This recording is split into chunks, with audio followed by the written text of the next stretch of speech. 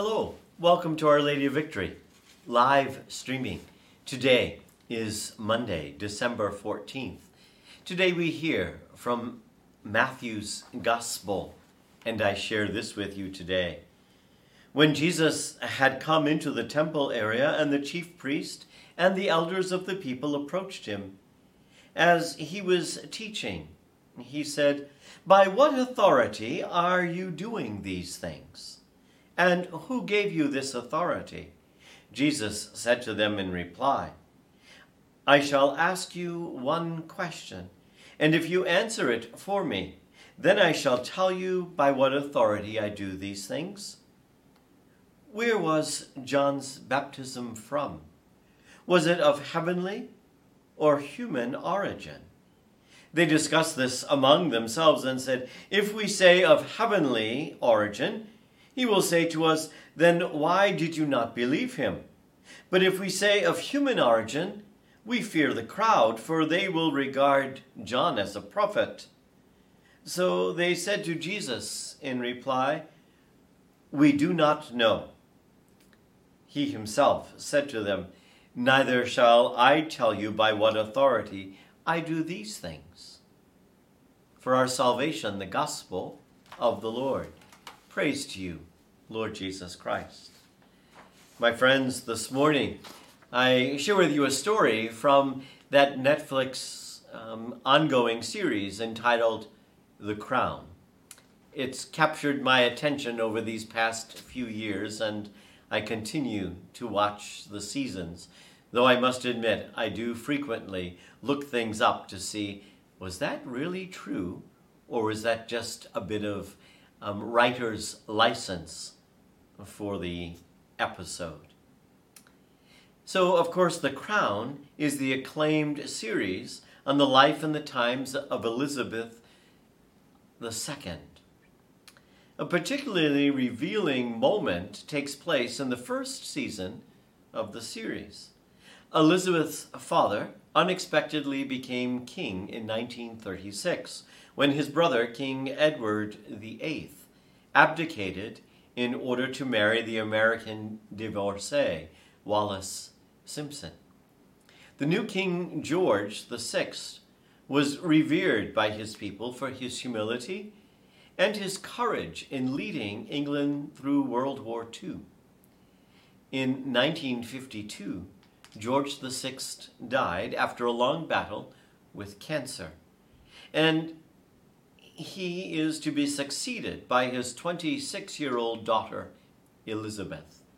The young princess confides to her grandmother, the Dowager Queen Mary, her fear that she is totally inadequate and unprepared to succeed where her father had been so loved. She's terrified that the nation and the Commonwealth will not accept her as their queen.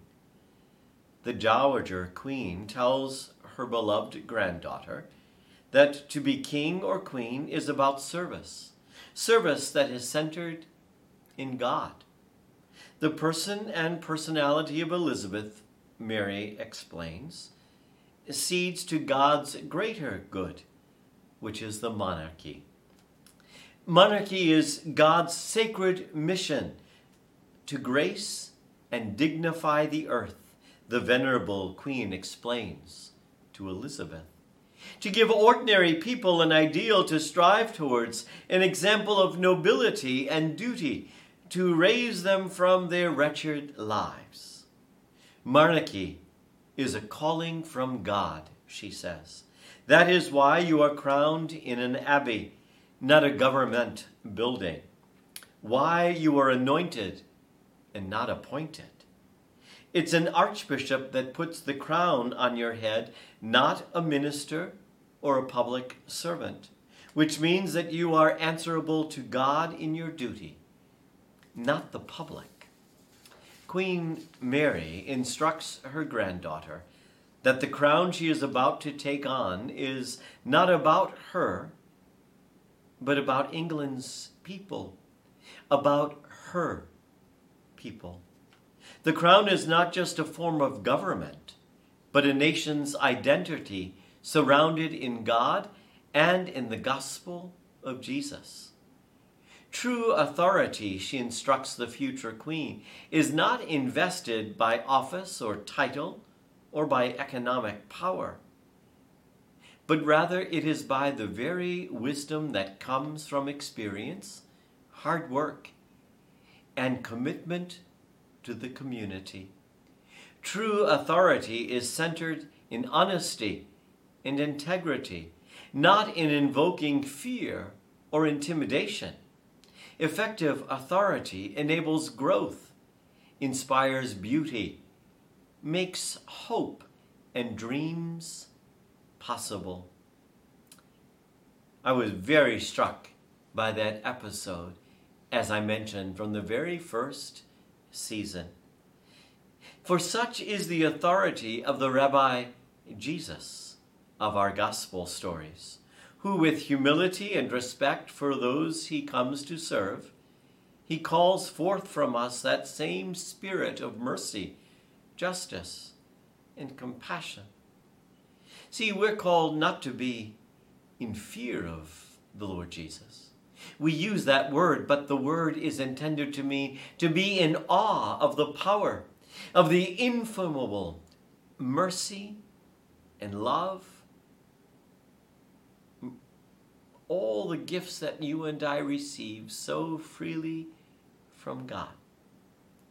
Not fear of a God who's going to get us somehow, or fear of a God who's somehow waiting to punish us. But to be in awe of God is to recognize in all of my own sinfulness, in the reality of all my own failures and shortcomings, I'm loved. And God has forgiven me over and over and over and over again.